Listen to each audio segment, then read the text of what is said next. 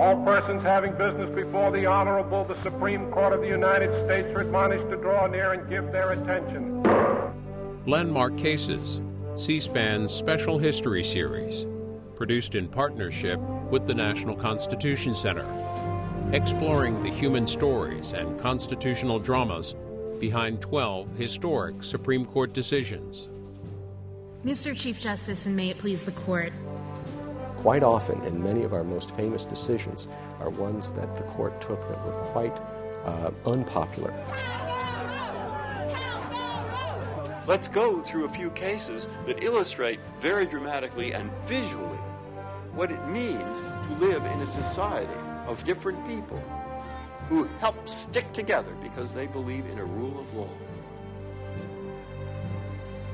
Good evening and welcome to Landmark Cases. Tonight's case is Gideon versus Wainwright. 55 years ago this month, the Supreme Court ruled that the right to counsel was so fundamental to our governmental system that states must provide lawyers for defendants who cannot afford one. The hero of tonight's story is a bit of an unlikely one. Clarence Earl Gideon was a drifter in Florida who was accused of breaking into a pool hall. And as we begin tonight, we're going to go to some historic video. You'll see the real Mr. Gideon and the Florida judge who sent him to jail. They reenacted the case for a CBS News documentary in 1965. Let's watch. The next case on the docket is the case of the state of Florida versus Clarence Earl Gideon. What says the state? Are you ready for trial? The state is ready, Your Honor. What says the defendant? Are you ready for trial? I'm not ready, Your Honor. Did you plead not guilty to this charge by reason of insanity? No, sir. Well, why aren't you ready? I have no counsel. Why do you not have counsel? Did you know that your case was set for trial today? Yes, sir. I know that my case was set for trial today. Why then did you not secure counsel and be prepared to go to trial? Your Honor, I request this court to appoint counsel to represent me in this trial. Well, Mr. Gideon, I'm sorry, but I cannot appoint counsel to represent you in this case. Under the laws of the state of Florida, the only time the court can appoint counsel to represent a defendant is when that person is charged with a capital offense. I'm sorry, but I will have to deny your request to appoint counsel to defend you in this case. The United States Supreme Court says I am entitled to be represented by counsel. And let me introduce you to two guests who are at our table tonight. They return to us from Season 1 of Landmark Cases. Paul Clement, former U.S. Solicitor General under President George W. Bush, 2004 to 2008. He's now a lawyer in private practice in Washington, D.C. at Kirkland & Ellis. He has the distinction of arguing more cases before the Supreme Court 85 times than anyone in private practice. Thanks for being with us. Akhil Reed Amar also returns to the table tonight. Glad to have you back, Professor Amar. He's a law professor at Yale and a visiting law professor at the University of Pennsylvania. He's the author of numerous books on constitutional law. His latest is called The Constitution Today, Timeless Lessons for the Issues of Our Era.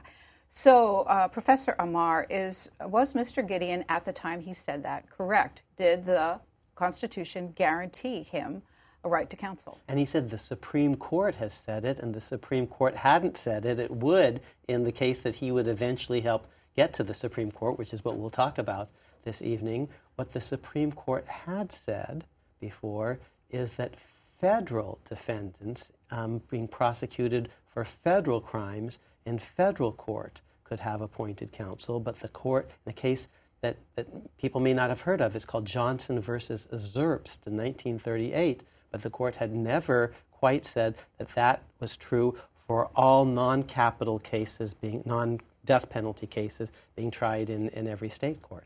Mr. Gideon had that notion because of the Sixth Amendment to the Constitution, which says, in all criminal prosecutions, the accused shall enjoy the right to a speedy and public trial and to have the assistance of counsel for his defense. Paul Clement, he also turned to the 14th Amendment because he was really quite a student of the Constitution, which says, no state shall make or enforce any law which shall abridge the privileges or immunities of citizens of the United States, nor shall any state deprive any person of life, liberty, which he was about to be deprived of, or property without due process of law, nor deny to any person within its jurisdiction the equal protection of the law. So why did that entitle him to a lawyer?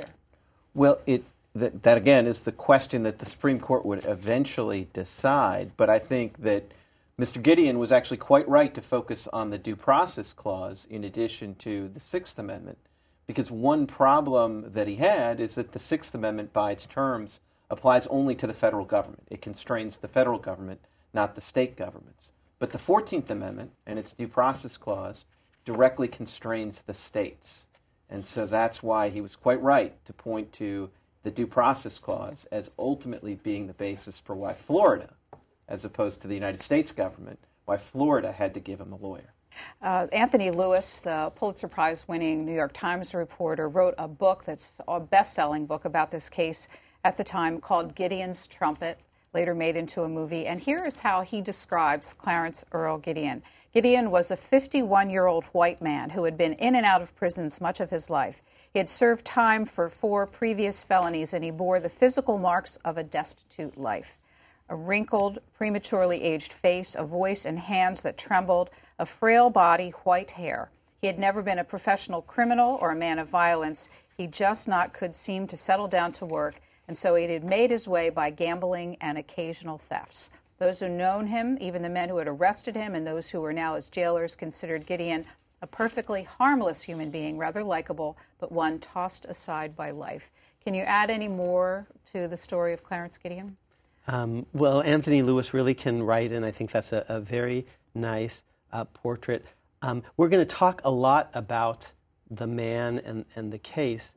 Truth be told, from a certain point of view, if Gideon hadn't been the vehicle or instrument for this Supreme Court ruling, I do believe that some other litigant would have been, because there are larger structural forces at play in the development of the United States Supreme Court's case law that made this the right time for the court. The court was looking for a case like this one, so that's the other thing I would emphasize. We're going to hear about Earl Warren, Chief Justice of the United States. Tell me briefly who he was. Well, Chief Justice Warren is an incredibly large figure in Supreme Court history, and he's the embodiment of the Warren Court. I mean, he's also the embodiment at one level of what a Chief Justice should look like. He looked like a judge should look, and he had a very personal presence. You know, he had come from California, had been the governor of California, so he had an experience, a career before he came to the Supreme Court. But what he's probably best known for is leading the Warren Court and the Warren Court's revolution in criminal justice procedure, of which Gideon is an important component. And he's a Republican.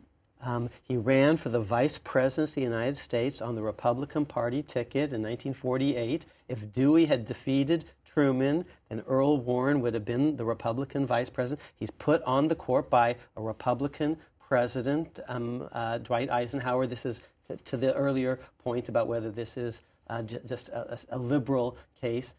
The other justice that I would mention, who's going to play a very big role, I think, in our conversation, is Hugo Black himself, a very interesting character. He's going to write the majority opinion in the Gideon case. Earl Warren is going to assign the opinion to Hugo Black, and Hugo Black is someone who had been a lawyer in private practice and had defended all sorts of people, from indigents, from poor people, to wealthier clients. We're also going to hear the name Abe Fortas. Who is he? Abe Fortas comes into this drama not as a Supreme Court justice, though he will later be a Supreme Court justice and then a failed nominee for the Chief Justiceship. But here it's Abe Fortas, the lawyer.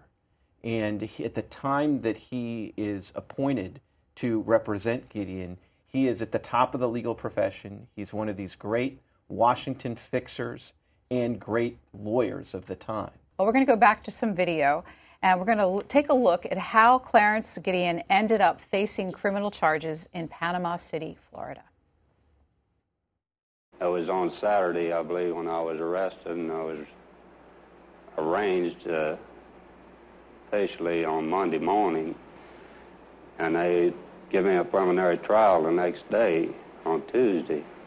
And that was the first time I found out the actual direct evidence they had against me of breaking into this place here. This is the file folder for the Gideon case. We keep that separate from all our case files now because of all the interest we have in the case and the historical value of it. The original case file some of that, since it is getting so old, it's really hard to read. This is the charging document from the state's attorney's office from 1961 when he was charged with breaking and entering in the bar or the pool room. Real brief summary, they're saying that Mr. Gideon did in fact break into the pool room and he stole money or property. This one is actually the verdict sheet finding Mr. Gideon guilty. So the defendant was sent to state prison on September 7th, 1961, and for a term of 5 years. Even though Panama City was on the losing side in this case, they've really become part of history. So it's really interesting and fun to see how that local city in Florida has preserved all of the papers for this case and has a bit of a museum that preserves their place in history. So explain why Judge Robert McCrary, whom we saw in the video earlier, when you watch more of this, you actually see he's trying to help Clarence Gideon along, but the law doesn't only allows him to go so far. What would Florida law allow at that point, and was Florida unique in not having assigned judges for indigent defendants? So Florida law at the time only allowed for the appointment of counsel in a narrow band of cases, principally capital cases or death penalty cases. They weren't alone at that time in not providing counsel to indigent defendants, to poor defendants, but they were in the minority at that point, and the trend of history was clearly going against them. So I'm not sure about the precise number, but I think you were down to about a dozen jurisdictions. So Clarence Earl Gideon goes to jail, sentenced to 5 years for what seems to us like pretty small crimes. He took some wine, he took some beer. If he was in fact guilty, which he says he was not. What was also missing was some change from the jukebox and from the cigarette machine, and sentenced to 5 years. Now, we said earlier that this was a man with an 8th grade education, but he had been studying the Constitution since school. And what did he do when he got to jail? When he got to jail, I mean, he started the process of becoming a pretty good jailhouse lawyer. And one of the things that he did, and the professor made the point earlier that in some respects it's a little bit of an accident of history that Clarence Gideon is the person who gave us this constitutional right. If the Supreme Court had been ready at the time of Betts v. Brady, we'd be talking about Smith Betts as the person who brought us this constitutional right. But he gets lucky in a sense, but he was also smart. I mean, if he hadn't preserved his request for right to counsel, then his case might not have been the vehicle. And if he hadn't understood that he had the right to file a habeas petition and had a right to take his case all the way to the Supreme Court, then we wouldn't have Gideon against Wainwright. We might still have the right to counsel in a different case, but it wouldn't be Gideon's case. Clarence Gideon wrote a letter to the Supreme Court, and it was one of many such appeals that the court receives every year. You're seeing what it looks like, handwritten with pencil. And we're going to listen to Arthur Goldberg, a justice of the Supreme Court, about how the justices deal with these kinds of petitions when they get them at the court. Let's listen. What happened when the court received the Gideon letter? When a letter is written to us from a prisoner in a penitentiary, state or federal, and he claims, as Mr. Gideon did, a violation of a fundamental constitutional right, we regard that letter to be an appeal. It may not be called an appeal by the prisoner, but we deem it to be an appeal. That letter is circulated, as Gideon's letter was circulated, to all of the justices. And so when Mr. Gideon's letter was received, it was put on a conference list, the list that we consider on Fridays when we go into conference. It was one of the first cases that I had an opportunity to consider after my appointment to the court. And when it came around, we talked about it at length, at as much length as we would about any case of importance. And we decided that perhaps we ought to consider again what the constitutional requirement of right of counsel really meant in a country that believed in equality. Paul Clement, does the court still handle prisoners' appeals in the same way? it still handles prisoners' appeal in a very similar way. I think that the Gideon case is one that, for the law clerks, stands out as the handwritten nature of the petition, and maybe is, when you're a law clerk and you're looking at petitions, particularly prisoners' petitions, the vast, vast majority of them are frivolous. But I think the very fact that Gideon's case was granted and is this landmark, I think is that sort of little voice for a lot of the law clerks that says, I have to take this really seriously, because buried in here, there may be a very important claim. And it was buried in the sense that Gideon sometimes is very crisp and clear, but other times in what he wrote, it's meandering, it's not so clear. But let me tell you this, and if the law clerks are reading with great care, if they don't give up, if they're looking for the possible needle in the haystack, this is the essence of what Gideon wrote. The question is very simple. This is a quote. The question is very simple. I requested the court to appoint me attorney, and the court refused. Okay, now that's not probably he used an attorney or something, but it's very simple. I requested the court to appoint me attorney, and the court refused.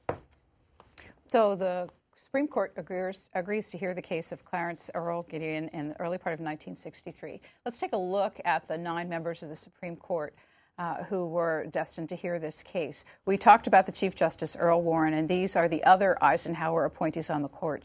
John Marshall Harlan II. Some of our earlier cases were John Marshall Harlan I. William Brennan and Potter Stewart.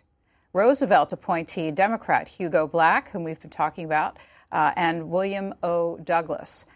Truman appointee Tom Clark.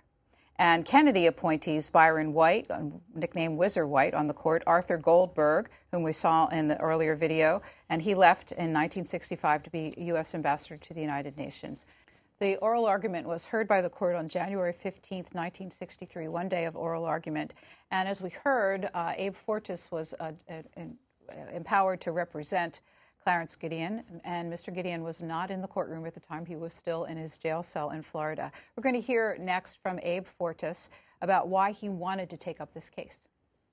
I felt that the time had arrived when the court, with a proper case before it, would lay down the general rule applicable to all felony cases in the state courts, that every man, the rich, the poor, and the poor as well as the rich, was entitled to the benefit of counsel when he was defending himself against prosecution by the mighty forces of the state. Akhil Amar, we heard from you both that Abe Fortas was a powerhouse lawyer in the federal court system, soon to be appointed to the court himself. It was a big deal that the court selected him to argue the case. Why did they do it? Because they wanted to make sure that they were hearing the best arguments on both sides. My friend Paul has, I think, argued more cases before the Supreme Court than any living person currently in private practice, and if the court doesn't have, if one side doesn't have a lawyer, the court wants to make sure it's getting the best argument, they will pick someone like Paul Clement, someone like John Manning, the current dean of the Harvard Law School, to make sure that they're getting the best argument, which is part of the answer. And once you understand how important good lawyering is so that the judges can get it right, well, boy, that's true at trial, too, so that the jury can get it right. And we don't want people convicted just because they're poor. We want them convicted because they're guilty. And we can only be really sure of that if we have good lawyers on both sides. So actually, in a way, see, the appointment of Fortas himself kind of is proving the deep logic of basically Gideon's claim. Arguing on behalf of the state of Florida was attorney Bruce Jacob. He was just a couple of years out of law school. We actually talked to him. He's in his 80s, and he sat down before our cameras and talked about the experience. We're going to listen to him explaining what it was like to argue this case before the court. The day before the Gideon case was argued, Chief Justice Warren swore me in. And there were about 3 or 4 lawyers being sworn in. And I remember he's a huge man. He leaned way out over the bench. Of course, the bench in the Supreme Court is, just right almost next to justices just a few feet away. You feel like you're almost right on top of them. And he leaned out and he said, "Welcome to the bar of the Supreme Court, Mr. Jacob." Swore me in. I admire the Chief Justice so much. To have someone like that talk to me and use my name was really something. Something special. Before the argument and during the argument, it was pretty nerve-wracking to appear before the Supreme Court. They asked me at least 92 questions during the hour. Most of them were during the first half hour of my argument. So 92 interruptions. And quite often they weren't really interested in the answer. Instead, they were trying to make points with each other. After the arguments, I saw Abe Fortas again out in the hallway. I felt terrible. I just thought I'd done a really bad job because I was hammered by so many questions. Abe Fortas said to me, he said, you have a wonderful way before the court, which made me feel good because I thought I'd done really poorly, but he made that comment, really made me feel better. You're listening to C-SPAN's Landmark Cases. We will be back in a moment. Paul Clement, I saw you smile a few times as Bruce Jacob talked about his experience. You've been there so many times, but can you identify with this young lawyer, just a couple of years out of law school, being assigned this enormous case, being sworn into the bar? Tell us what you were thinking about when you heard him describe that. Well, I was thinking it's almost ironic here because by the time this gets to the Supreme Court, I mean, in this trial court in Florida, the deck is totally stacked against poor Clarence Gideon. By the time you get to the Supreme Court, it's almost the exact opposite. Because here's this lawyer from Florida who's fresh in the prosecutor's office, and he's getting sworn in the day before his argument. I think I read in Anthony Lewis's book that the day before was the first time he'd ever seen Supreme Court argument, and he's arrayed against Abe Fortas, who's a leading member of the bar, who was essentially handpicked by the court to argue this case, with the court knowing even at the point that they were appointing Fortas that they probably had at least 5 votes to overrule Betts. So it's really a stacked deck against this lawyer who's making his maiden Supreme Court argument, which is incredibly nerve-wracking under the best of circumstances, and he's facing some pretty tough circumstances. I also couldn't help but think that was an awfully nice thing for Abe Fortas to say after the argument. Can you encapsulate the arguments very briefly made by each side in the case? Well, I mean, I'll try. I mean, I'll try with the Fortas side. If you want to try with the state side, I mean, Fortas knows that he's in a position of strength, so he needs to do a couple of things. One thing is he needs to make clear to the court that this is the right case to overrule Betts against Brady, and he's in an odd position here because the Supreme Court doctrine says that if there are special circumstances, special disabilities for the defendant, then you're entitled to counsel even under the Betts rule. So in an odd way, Fortas has to a little bit argue against his own interests by saying Clarence Gideon's not that special and actually didn't do a terrible job. He did the best job that you could expect a layperson to do. So he has to establish that there aren't special circumstances here, because otherwise the court doesn't have a need to overrule Betts v. Brady. And then his main mission, I think, is to get the court, all of the justices, comfortable with the idea that they can do this consistent with federalism and consistent with their jurisprudence about how the Due Process Clause and the Bill of Rights applies to the states. And it's a trick, and this is very much the case with the current court in other areas. But you're not arguing to a monolith. You're arguing to Justice Black and Justice Douglas, who have a very distinct view of how incorporation works, and you're arguing to Justice Harlan, who's much more skeptical of applying the federal Bill of Rights to the states, and you're trying to pull it all off at once. And I think the key, and the professor alluded to this earlier, but the key was that Fortas decided that he was going to argue that the current doctrine, special circumstances, the court overruling states on a case-by-case basis, was actually worse for federalism than a nice, clean, bright-line federal rule. Florida's case. Maybe in 3 words: precedent, federalism, and floodgates. precedent. Betts versus Brady is the Supreme Court precedent. And why shouldn't we just follow it the way we ordinarily follow precedent? States' rights. Yes, a clean, bright-line rule might be better, but Florida could have chosen, if it wanted to just as a matter of kind of prophylactic, to provide everyone a lawyer. They decided not to, and aren't they the best determiner of what's in the interest of Florida? Floodgates. There are a lot of people who are already in the prisons right now, and they didn't have lawyers. And are you now going to have to let them all out or attempt to retry them? But many years later, the witnesses have disappeared. The physical evidence has evaporated. Is that what you want to do? Do you want to, of the 8,000 or 10,000 people in Florida, I think half of them had been convicted without appointed counsel? That's a practical argument that the court has to consider. We learned that the decision came down on March 18th, 1963, thank you, and that it was unanimous. Hugo Black authored the unanimous decision, and here's an excerpt of what he wrote. Even the intelligent and educated layman has small and sometimes no skill in the science of law.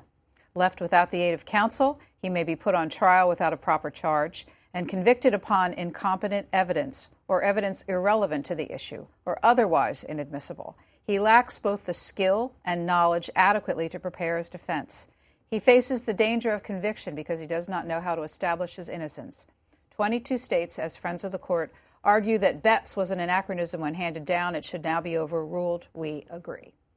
Such sweet vindication for Hugo Black, you see, because he dissented in Betts, and now he has a court majority, and he can't quite resist. It's a very natural human tendency to say, I told you so. I was right all along. And yes, Justice Harlan can't quite go along with that. But Hugo Black, this is vindication for a view that he had been putting forth forever. Next, we're going to listen to Clarence Gideon and the attorney for Florida, Bruce Jacob, talk about the reaction to the Supreme Court's decision. Well, I felt great because I was listening for the decision on the radio. When it came on, most of the prison population heard it. You could hear them holler for 10 miles, I suppose, from there. And I also received a telegram from Mr. Fortress congratulating me on the decision. Phone call from Anthony Lewis. He was the reporter for the New York Times at the Supreme Court. He was allowed to sit within the bar. Anyway, he promised me that when the opinion came down, since he was right in the court, he would immediately call me and would tell me what the result was. I was a little bit disappointed that the decision was unanimous. I was hoping there may be at least one Justice Harlan, a couple of other justices who at least we thought might vote on our side.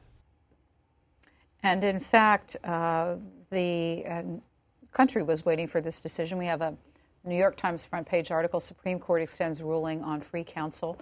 What was the reaction nationally to this in the media and in the legal circles? Well, I think the reaction was very positive to this decision. I think the fact that it was unanimous was an important component of that. I think if the court had come out the same way, 5-4, I'm not sure the decision would have had quite the effect that it did.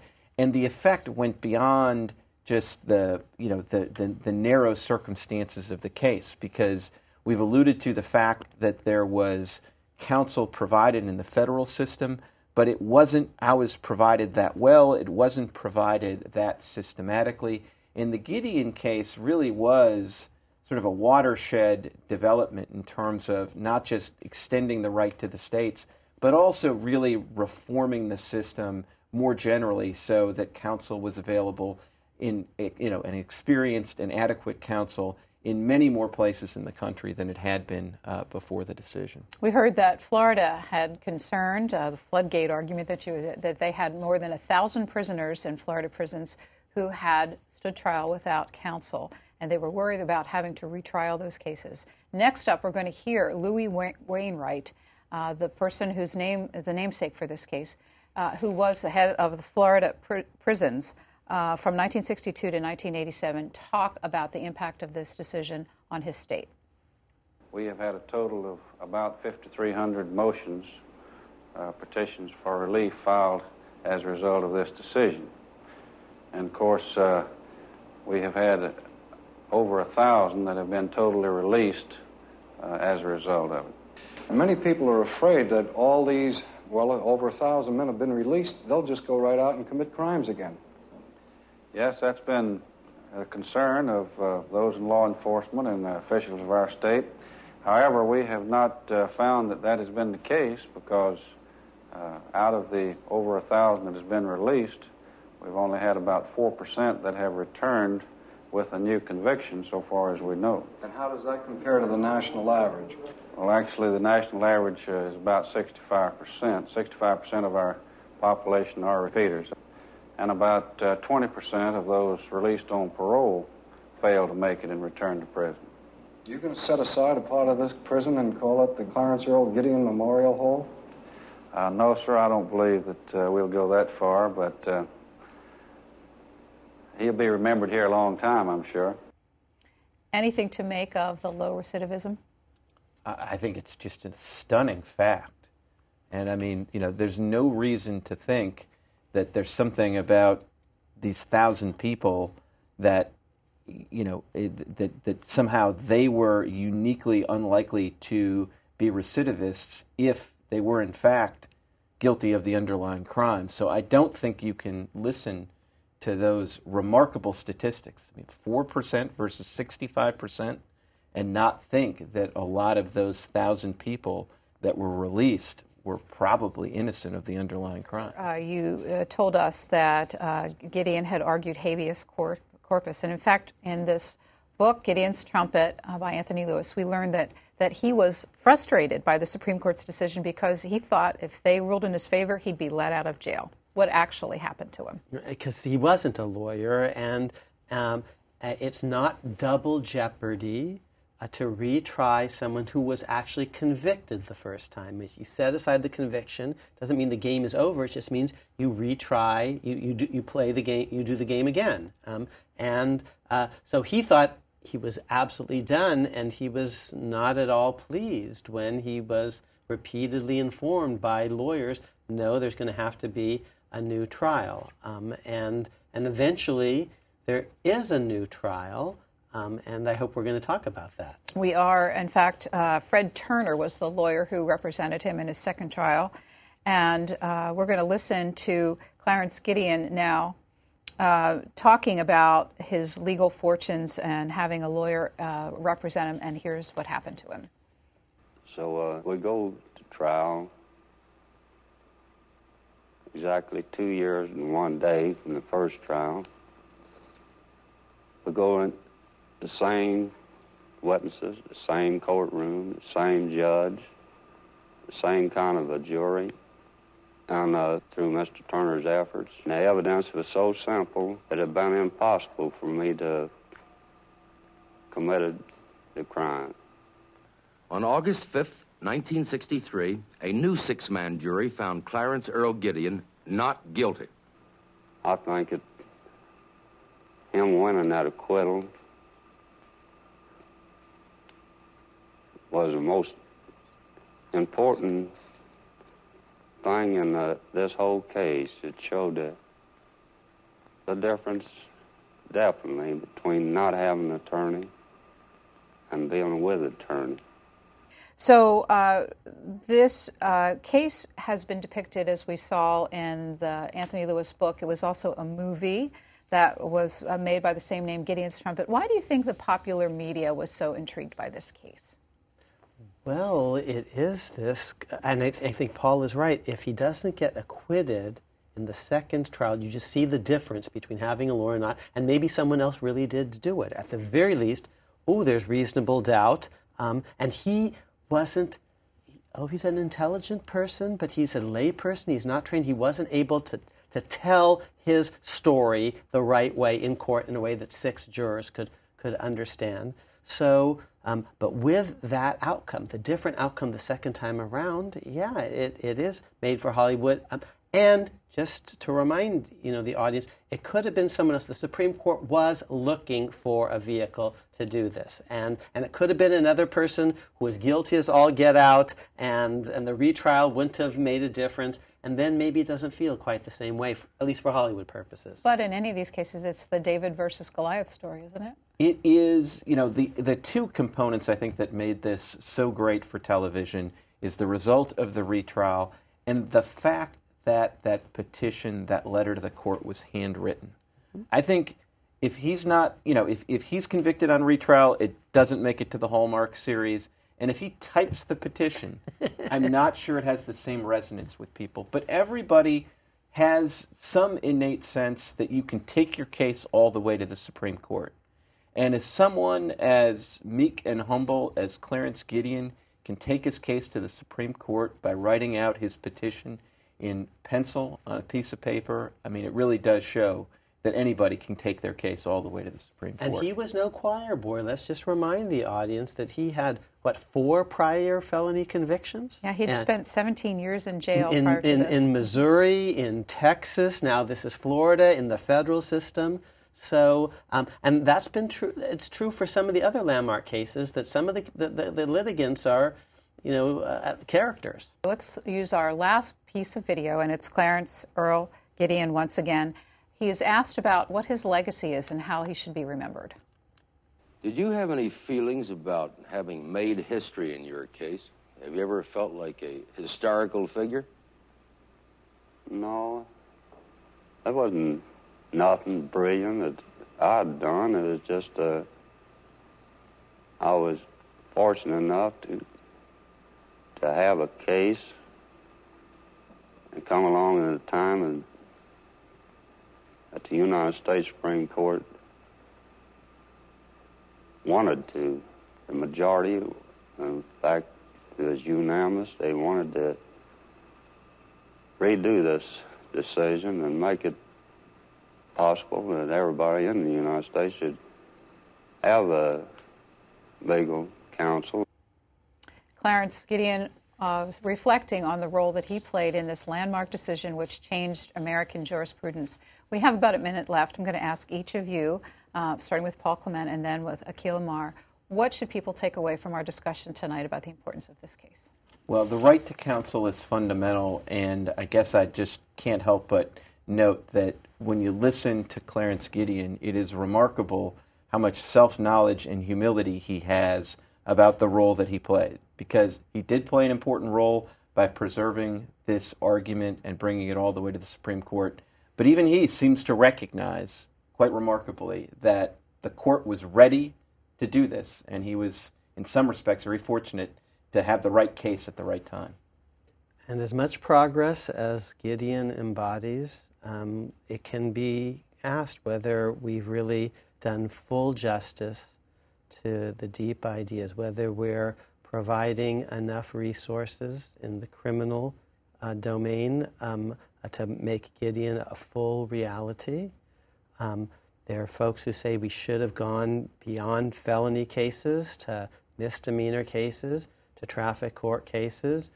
You heard questions about civil Gideon for indigents in various contexts.